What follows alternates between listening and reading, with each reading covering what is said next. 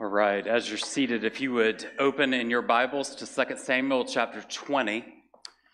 2 Samuel chapter 20, beginning reading in verse 10.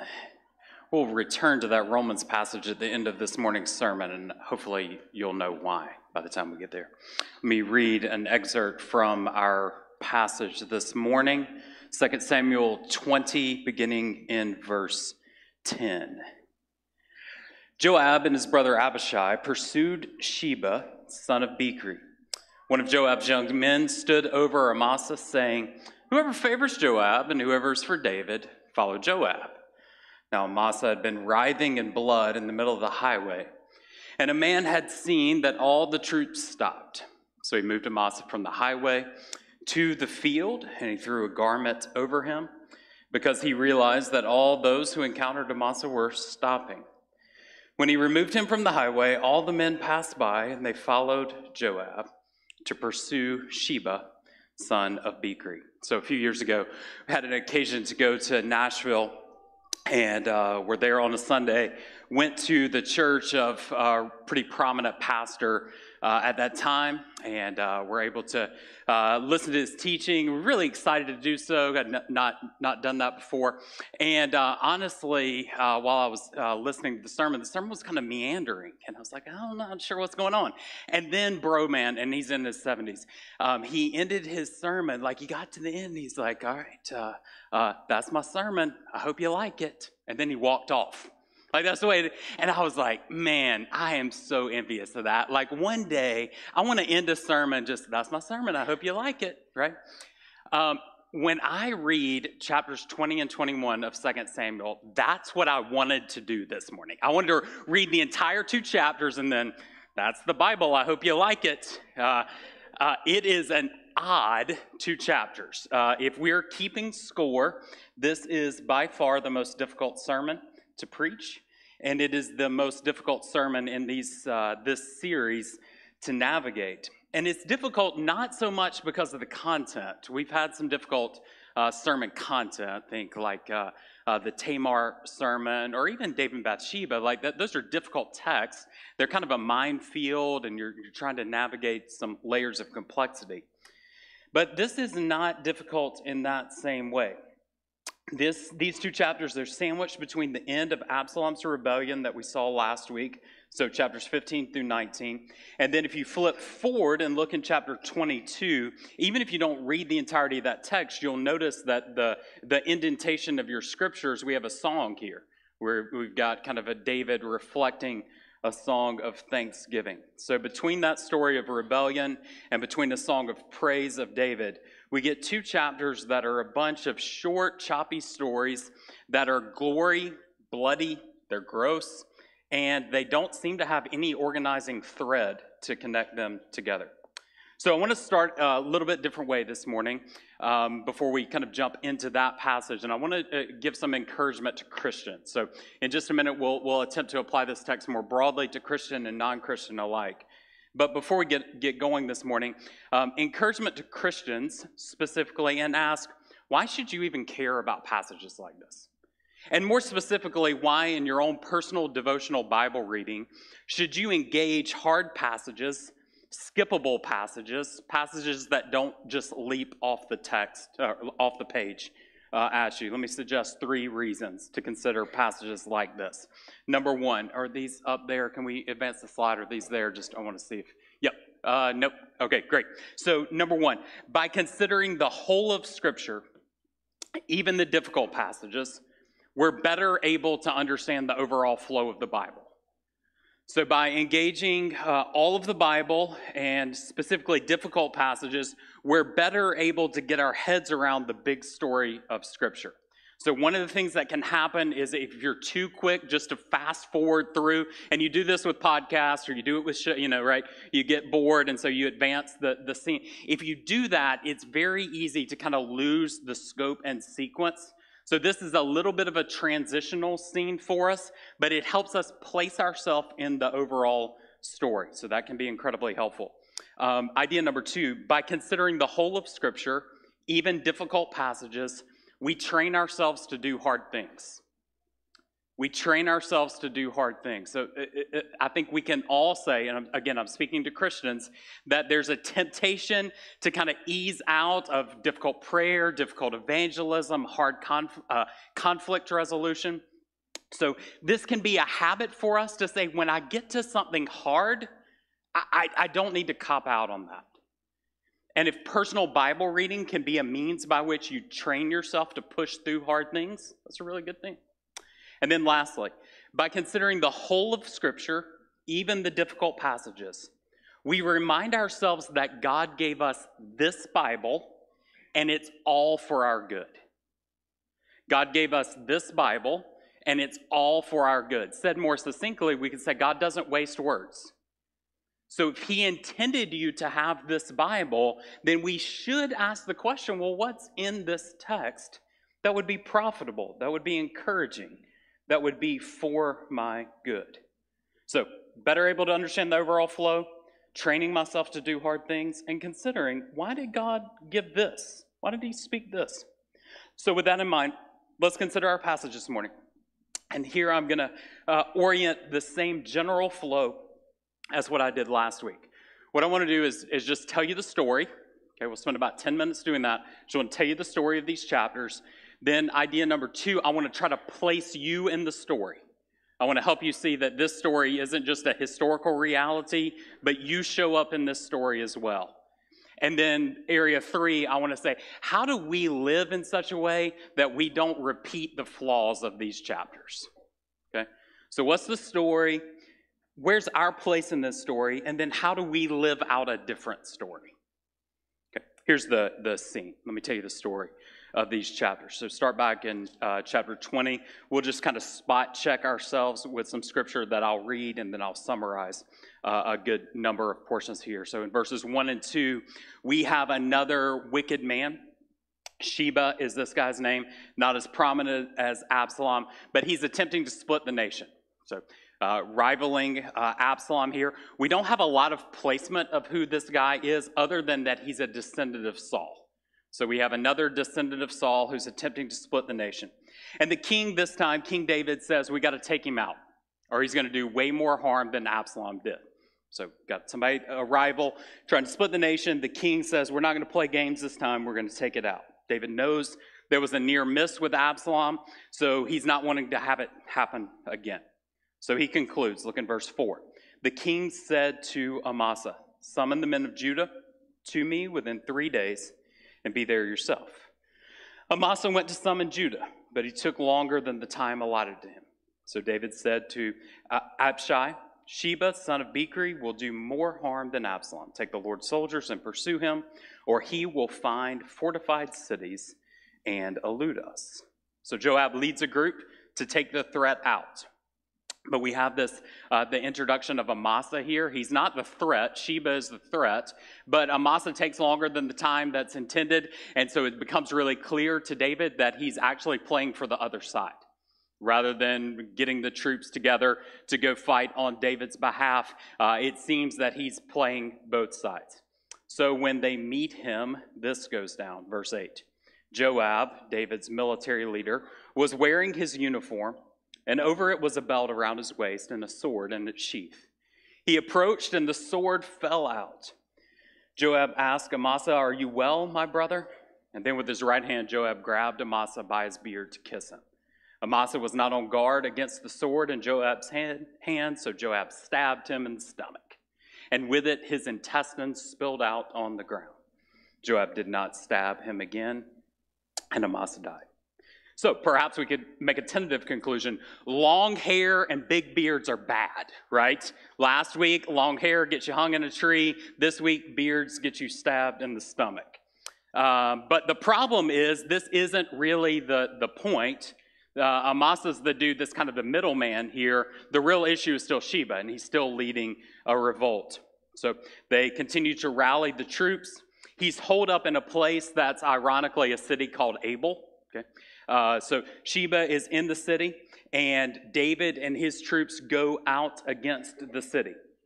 But there's a wise woman in the city who sees David's troops battering the wall around the city, and she says, hey, dudes, hold up. She doesn't say, hey, dudes, hold up, but generally that's what she says. Verse 19, She's described as a wise woman in the city. She says, I am one of the peaceful and faithful in Israel, but you're trying to destroy a city that's like a mother in Israel. Why would you devour the Lord's inheritance? Joab protested, never. I would not devour or demolish. That's not the case. There's a man named Sheba, son of Bichri. He's from the hill country of Ephraim, who has rebelled against King David. Deliver this one man, and I will withdraw from the city. The woman replied to Joab, watch. His head will be thrown over the wall to you. The woman went to all the people with her wise counsel, and they cut off the head of Sheba, son of Bichri, and they threw it to Joab. So he blew the ram's horn, and they dispersed from the city, each to his own tent. Joab returned to the king in Jerusalem. I mean, how's that for a fun chapter, friends, right? You get my point now. Here's the Bible. I hope you like it. We got a guy bleeding out in the street and like a dude perfect trick shot with a dude's head over the wall here. And this is the totality of the chapter. The rebellion is stopped by a random wise woman. We're not told how she cut off his head, how this whole deal went down, merely that it happened. And then chapter 21 picks up with something of a timestamp. The next scene, there's famine in the land. We're told 3 years. We're not told to place this when it started. Some commentators suggest that this famine started way back before the David Uriah Bathsheba episode. So it's not indicating 3 years from 20 to 21. But what we see is a situation that gives us some sense of the significance of the moment. There's a famine. And we know, as good students of the scriptures, that a famine is indicative of God's judgment. Something's not right. And this famine is a means by which God is attempting to get the attention of the people. So what's up this time? Verse 1 tells us, it's due to Saul and his bloody family. Interesting language there, right? Because he killed the Gibeonites. The Gibeonites were not Israelites, but rather a remnant of the Amorites. The Israelites had taken an oath concerning them, but Saul had tried to kill them in his zeal for the Israelites and Judah. Now, a bit of backstory, if you're trying to familiarize yourself with the Bible, most of your Bibles are going to have a little superscript number or letter there that's going to point you back in the Bible to other places. This is a really good place to use some of that, or some of you that have fast fingers, to use your phone and do a look like, what's going on there? Like, what's the story? What happens? Because the writer here is assuming that we know stuff that most Bible readers just don't piece together. So the backstory, when the Israelites were instructed to take out the land and drive out the inhabitants, specifically under Joshua and his leadership, to take the people into the land, the Gibeonites were a group of people, a group of inhabitants in the land that were meant to be destroyed and driven out, but they played nice. So they came to the Israelites and they said, hey, don't kill us. Let's make a treaty together and we'll just kind of coexist in the land peacefully. You don't have to destroy us. You can dwell with us. We're not going to cause you any problems or any issues. So they played it nice. Joshua agreed. He made a formal treaty with the Gibeonites. However, he enslaved them, and they became, for Israel, woodcutters and water carriers in the nation. So they were an enslaved people in the nation. A long time later, fast forward, and this is the critique that's made in verse 1. Under Saul's reign, Saul violated this treaty. So they said, we're going to play nice with the Gibeonites. We're going to let them dwell in the land. But Saul, and we're told here, he was attempting to kill them off in his zeal for the Israelites and Judah. So sins done in the past, he says, we're going to settle the score. So now God's saying, these people were wronged. The Gibeonites were wronged. There's a nation that's suffering for sins done in the past here, what Saul had done. So David called some of the remnant that was still around, and he said, hey guys, hey Gibeonites, what should we do to make things right with you? How can we atone for the issues that have happened in the past? And the Gibeonites say, we don't want money, and we don't want just some random Israelites killed. We want specifically Saul's line to suffer. Okay, so verse 5 of chapter 21, they replied to the king, as for the man who annihilated us, and here we're speaking specifically of Saul, and plotted to destroy us so that we would not exist within the whole territory of Israel, let 7 of his male descendants be handed over to us. so that we might hang them in the presence of the Lord at Gibeah of Saul, the Lord's chosen. David says, all right, we'll do it. We got to make amends for the sin that's happened in the past.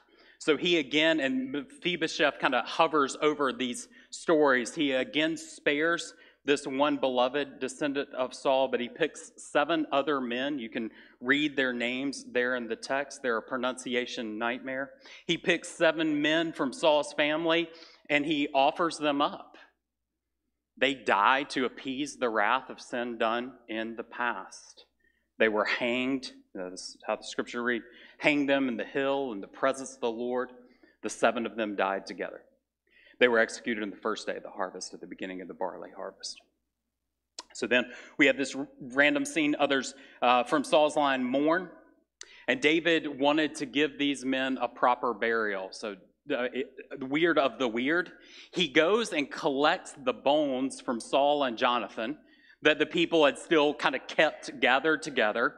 And he takes their bones and he takes the bodies of these men that were hanged and he mixes their bones together as a way of somehow giving them a proper burial, intermixes them, the bones of these sacrificial men, and then buries the bones of Saul and Jonathan and these 7 together. Then verse 14. After this, God was receptive to prayer for the land. So in some way, this activity appeases God, and the famine stops, and God is hearing the people once again. Our final scene begins in verse 15 and following. Notice the pesky Philistines are still around.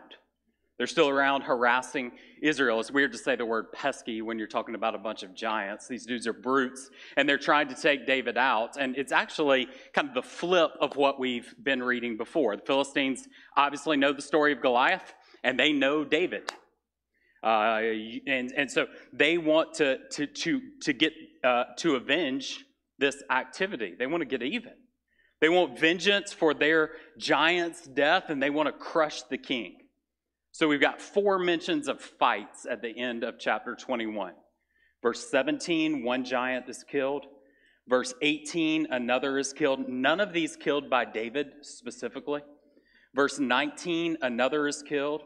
And then finally in verse 20, at Gath, there was still another battle. This is the repetition of the language in 17, 18, and 19. There was still another battle. A huge man was there with 6 fingers on each hand and 6 toes on each foot, 24 in all. He too was descended from the giant. He taunted Israel. Jonathan, son of David's brother Shimei, killed him. The 4 were descended from the giant in Gath, specifically speaking of Goliath, and were killed by David and his soldiers. Isn't it interesting as we read the Bible? I mean, in some ways, this is a cooler story than David and Goliath, right? While the fanfare of the stones with David and Goliath and Mr. 24 Digits gets almost no mention. You probably never even heard of that dude, right? But that dude is a cool man, all right? Perhaps it's because these giants' names were all way more difficult to pronounce than Goliath, so he got the fanfare. I don't think that's the point. I think what we see happening is David and Goliath happens at the beginning of the king's reign. There's a ton of hope and promise. This is going to be a time when God ushers in peace and prosperity, when the nations are driven out. And now we get these choppy one-verse repetitions of giant squabbles. And it's a reminder for us of how far the nation has fallen. These aren't notes of promise anymore. Here's your king, your deliverer. But they're squabbles among the peoples that are demonstrating sin is still plaguing the people. And it's just a matter of time before things unravel completely. It's the bloody sword of the kingdom that was promised to never leave David's house. And it's a precursor to the coming outright divisions and exile that are going to be the result of God's judgment for these people. And frankly, and just in summary, chapters 20 and 21 are a terrible way to live. They're just a terrible way to live. I mean, all jokes aside, stabbing insiders, cutting off heads, hanging people to avenge for past sin, continuing to have to take out giant after giant, all in an attempt to make amends for the implications of sin. This is a painful, painful way to live. And friends, this is where this story easily becomes our story.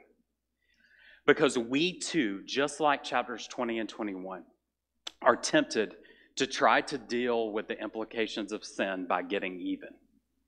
We too, if we're not careful, can live frenzied lives, attempting to put out the little fires that our sin, our enemies, or our past has caused. I want you to notice that repetition in these chapters. The nation of Israel, the king specifically, is attempting, 1, to get even with enemies, 2, to get even with sin, and 3, to get even with the past. To get even with enemies, to get even with sins that have been committed, and to get even with past mistakes, shortcomings, failure, even past sins of others. And friends, I want you to think very carefully about how that threefold repetition plays out in your life. We may not chop off heads, but we'd sure like to sometimes, wouldn't we? We want to get even with our enemies. Even if our outer behavior doesn't demonstrate it, the inner discourse in our lives often spews hatred towards our enemies. Someone has wronged me.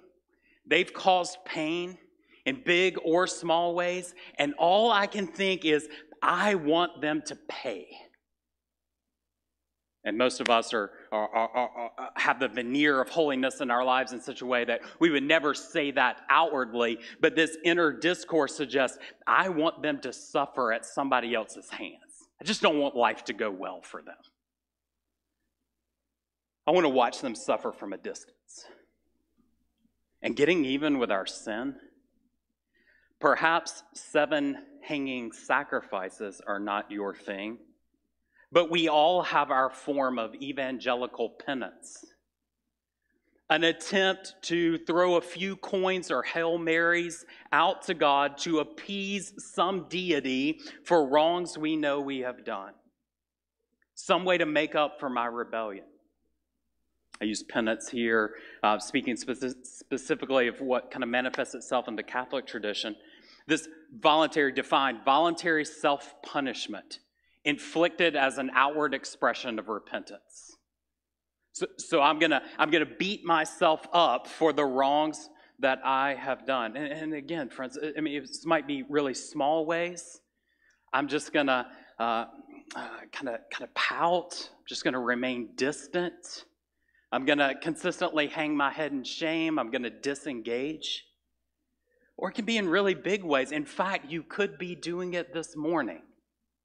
Showing up in church on Sunday as an attempt to tip the cosmic scales in your favor from a week that you've lived out of balance. Maybe Bible reading or a few prayers on the way to work will make up for the evil that is lurking in my heart. I'll make up for my sin by being good. And my past, getting even with my enemies, getting even with my sin, getting even with my past. Far too many Christians base their obedience to Christ on an attempt to make up to God for the wrong that we did before coming to faith in Jesus. So if I had a 20-year run of prodigal living, then if I can live 30 good, clean years, then the cosmic scales tip in my favor. The moralistic police deity, when he comes to write me a ticket, will tear it up and I'll be free to go. I've made up for the wrong that I've done. Friends, living this way, inner dialogue wanting to crush our enemies, penance to make up for our sin, doing good to appease for the past, seeking vengeance will crush your soul. It is a terrible way to live. And if you live this way, you are stepping into the story of 2 Samuel 20 and 21. And if you wonder why your life feels so frenzied, perhaps this could be a reason. So, to conclude, 3 gospel opportunities, 3 good news opportunities for all of us who are tempted to get even, to seek to avenge ourselves, to make right the wrong that we have done. 3 gospel opportunities, each with a corresponding New Testament passage given for your consideration. First, the life of Jesus provides Christians with a model of love that doesn't seek to get even. The life of Jesus provides Christians with a model of love that does not seek to get even. Consider this passage from 1 Peter 2, beginning in verse 21. For you were called to this, because Christ also suffered for you, leaving you an example that you should follow in his steps. He did not commit sin, and no deceit was found in his mouth. And then notice the way Peter explains that reality. When he was insulted, he did not insult in return. When he suffered, he didn't threaten, but he entrusted himself to the one who judges justly. He himself bore our sins in his body on the tree, so that having died to sins, we might live for righteousness. By his wounds you have been healed. For you were like sheep going astray, but now you've returned to the shepherd and overseer of your souls. I want you to focus attention on verse 23. The application of him committing no sin, no deceit in his mouth, is that when he was insulted, he did not insult in return. Some of your texts are going to say revile. He did not revile in return. When he suffered, he didn't threaten, but he merely entrusted himself to the one who judges justly. What's interesting and instructive about this passage is if anyone had a right to get even, it was Jesus. But he didn't, and even more than that, he's unique in the sense that he could have gotten even. So you don't even know, and I don't even know, if our attempts to get even are just. And even if they are just, we lack the power to make things right that we want to settle the score against. But not Jesus. After all, he was the eternal Son of God, the one that the scriptures are going to speak of as the Lord of all armies. So at the outset of his ministry, when Satan tempts him to throw himself off of the high place and the angels will come and bear him up, Satan was exactly right. He was the Lord of all angelic armies. When soldiers and bystanders mocked him and said, "Take yourself down from the cross," it's ironic because he could have done just that. He had the power to. And at his fake trial, he could have defended himself with his words, and he would have been right. But he didn't. The text tells us, like sheep led to the slaughter, Jesus remained silent. He did not revile in return. He did not seek vindication. He willingly submitted himself to God and his purposes. And Peter says this is an example that Christians should follow. The trend of what would Jesus do bracelets is rightly applied here. We don't tend to apply it in these ways, but it's rightly applied here.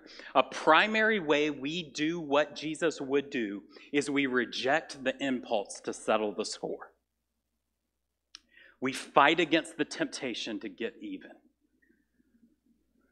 And I'll just be honest, man, this is really tough. This is a place where we got to work out in biblical community in the local church because this is a challenge. Our impulses to get even, to settle the score, are overwhelming at times. I'm a blessed pastor in the sense that if you meet a pastor, they can recount difficulty in this sense, right? I have very few stories in my life of this, but I do have some. Somebody wounds, sometimes unintentionally, but other times it's super intentional.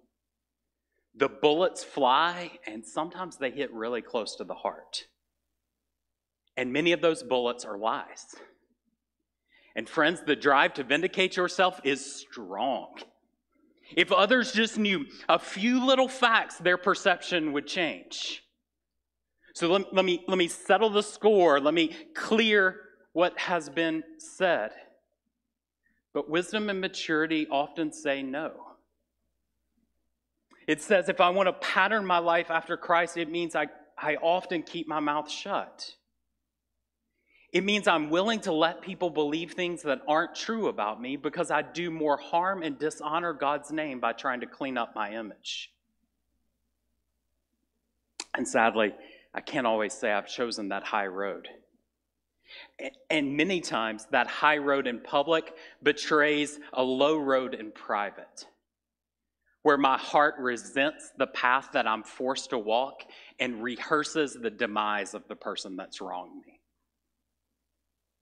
Rather, 1 Peter 2 reminds me and all of us that when I'm sinned against, I am perfectly positioned to model the pattern set by my Savior, to willingly suffer. And let me couch. I'm not don't attempt to go more broadly than I'm speaking. I'm not applying this to a situation of abuse in a marriage, physical abuse. There are certain situations where wisdom dictates you get out. But I am suggesting that often our impulse to set hard boundaries to, you've wronged me, so I'm done, I'm not engaging, steps us out of a unique opportunity we have to pattern ourselves after Jesus Christ. His life sets a model. Secondly, the sacrifice of Jesus frees Christians from the need to get even. The life of Jesus gives me a model of someone that didn't always try to settle the score. And the sacrifice of Jesus frees me from the need to get even. Here, I want you to consider Ephesians 4:31 and 32.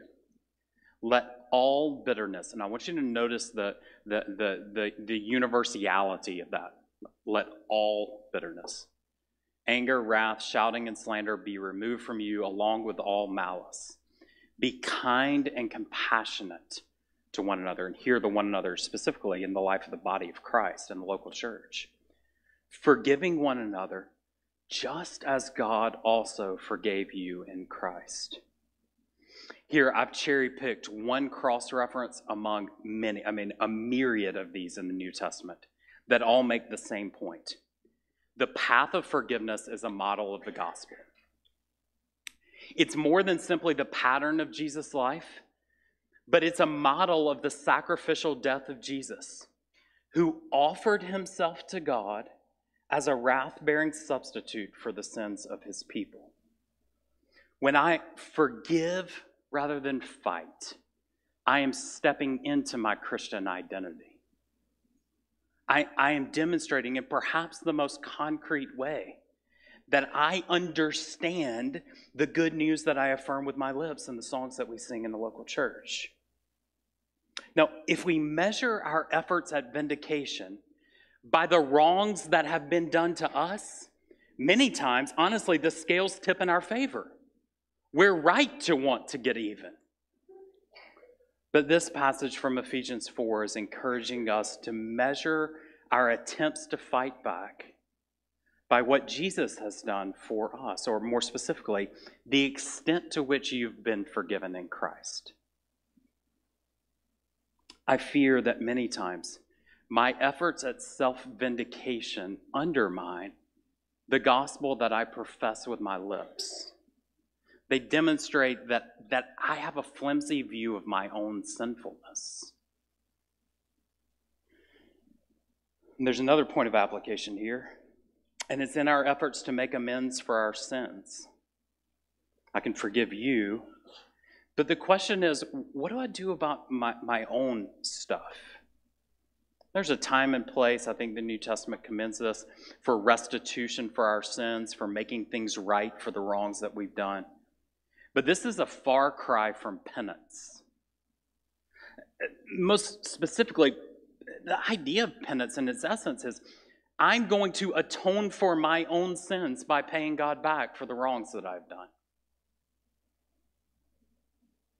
Rather, Christians have an opportunity when they stare in the face their sin to receive by grace the gift of forgiveness that Jesus' death accomplished on their behalf.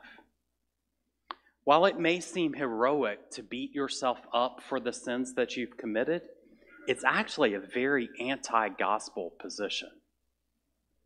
It's saying, thanks, Jesus, for forgiving me of my mess, but now it's on me to deal with the issues of my sin. When we make ourselves a martyr, we actually undermine the gift of the one who died in our place. I'm not forgiving myself, but I am embracing the forgiveness that is mine as a free gift from what Christ has done. I'm receiving that. So the sacrifice of Jesus frees me from the need to get even with my enemies and to get even for my own junk. And then lastly, the victory of Jesus encourages Christians to allow God to get even. So the life is an example. It's a pattern. I don't have to get even. I can be taken advantage of. Death reminds me I don't have to settle the scores with my enemies. I can model the gospel to them, and I can speak the gospel to myself by forgiving myself, accepting, receiving the forgiveness that is mine through Christ. And then lastly, victory of Jesus encourages Christians to allow God to get even. And this is the word that Micah read from Romans 12, 18 through 21. I'll read again because it's been a minute. If possible, as far as it depends on you, live at peace with everyone. Again, notice the universality of that claim, with everyone. Friends, don't avenge yourselves. Instead, leave room for God's wrath, because it is written, vengeance belongs to me. I will repay, says the Lord. If your enemy is hungry, feed him. If he's thirsty, give him something to drink. For in so doing, you're going to heap fiery coals on his head. Don't be conquered by evil, but conquer evil with good. You notice the connection, don't you, between that and 1 Peter 2? Regarding Jesus, what did Peter say? He entrusted himself to God. This is the very thing that Paul is writing here. Entrust yourself. Leave room for the wrath of God. Why? The text tells us specifically, because he judges justly. 1 Peter 2. Here the command is direct, here being in Romans 12. He says, do not avenge yourself. Do not avenge yourself. Now, note the implication, note the severity of that. If Paul, through the Spirit of God, says, don't avenge yourselves, then seeking vengeance, seeking to settle the score, that's called sin. I know it's more palatable, but it's sin. It's a difficult truth, and granted, the contours of that have to be worked out in community and prayer. Whereas the line between speaking truth and avenging ourselves. But there is a caution here for us. Often, I'll make this personal to me.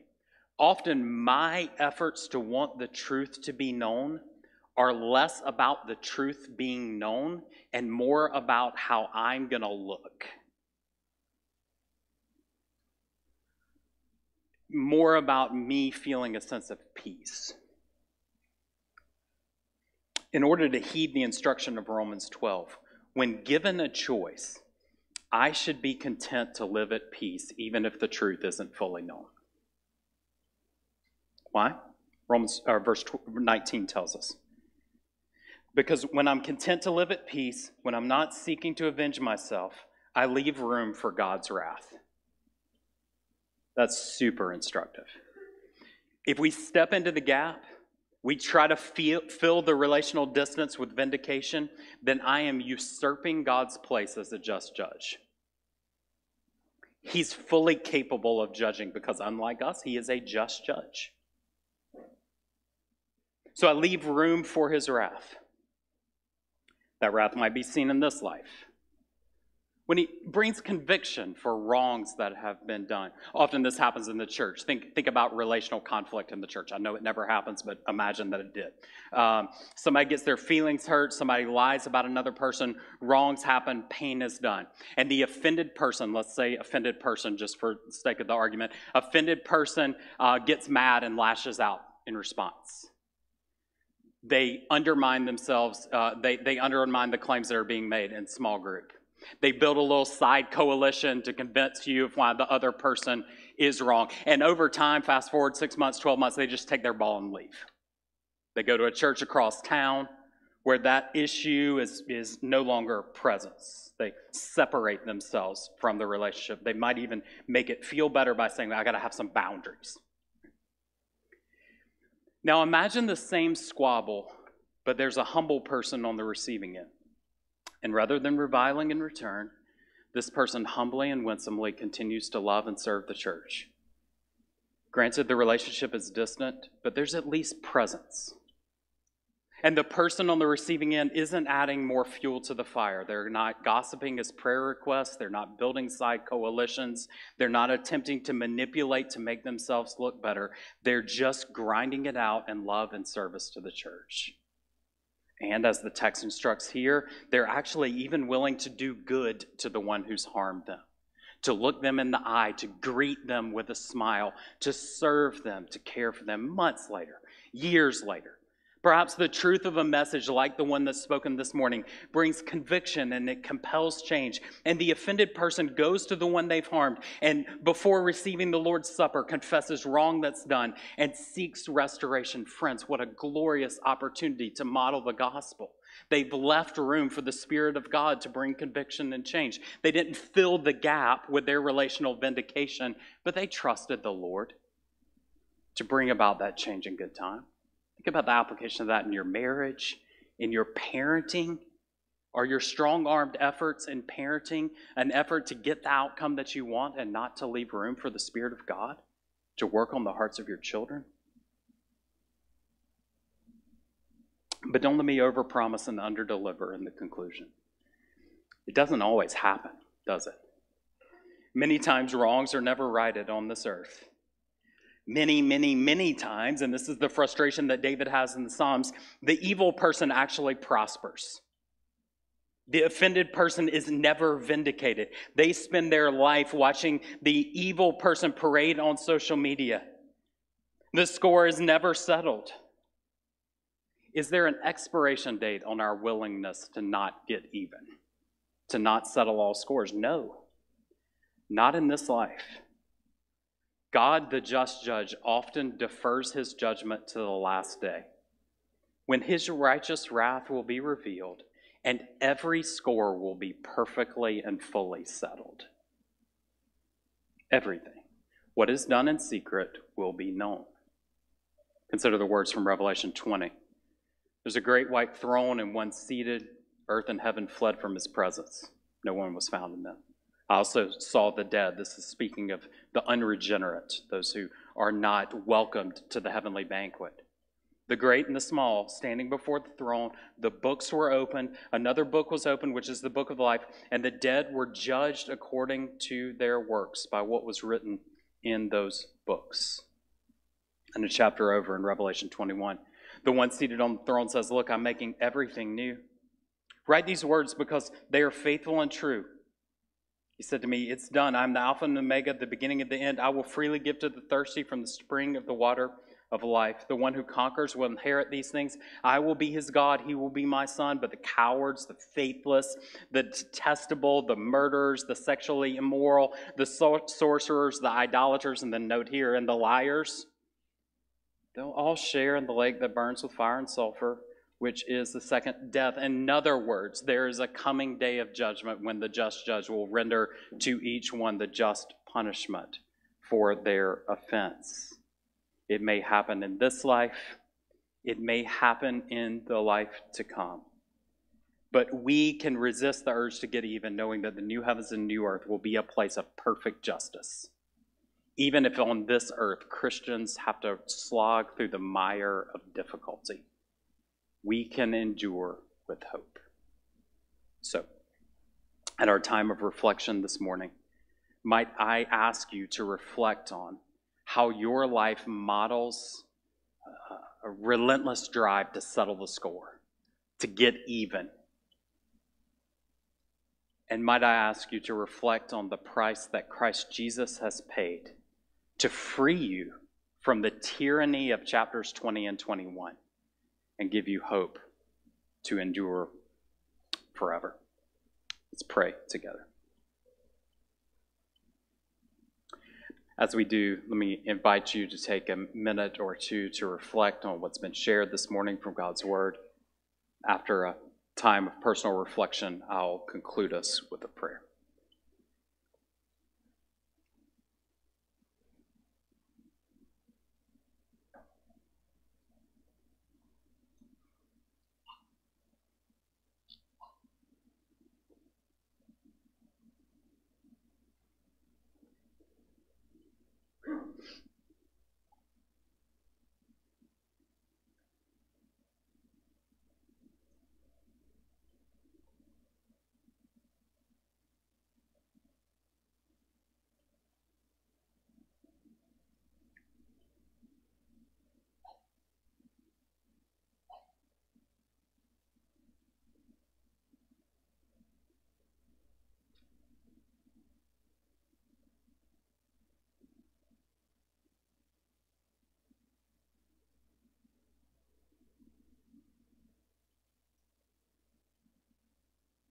Our Father, we admit that the frenzied activity of chapters 20 and 21 are often a reflection of our own efforts to get even, to settle the score, to vindicate ourselves, to deal with our enemies and our sin and our past in ways that make sense to us, that appease our conscience, that seemingly make things right. We admit that for all the outward activity we spend doing that, there's a lot of inner work, a lot of thoughts and feelings and emotions that are driven from an act to get even, to settle the score, to stew on bitterness, divisiveness, to lie, to manipulate, to build coalitions, to make ourselves look better. And we need your Spirit's help. We need your Spirit's help to resist those temptations. We need your Spirit's help to, as much as it's possible, to live at peace with all people. We grieve the reality that in many cases, homes and churches, broader communities, resembles chapter 20 and 21 more than we like to admit. And Father, we thank you that through Christ, we have a new and better way to live. We have an example of one who did not vindicate himself, trusted himself to the Lord. We have a sacrifice that deals with sin.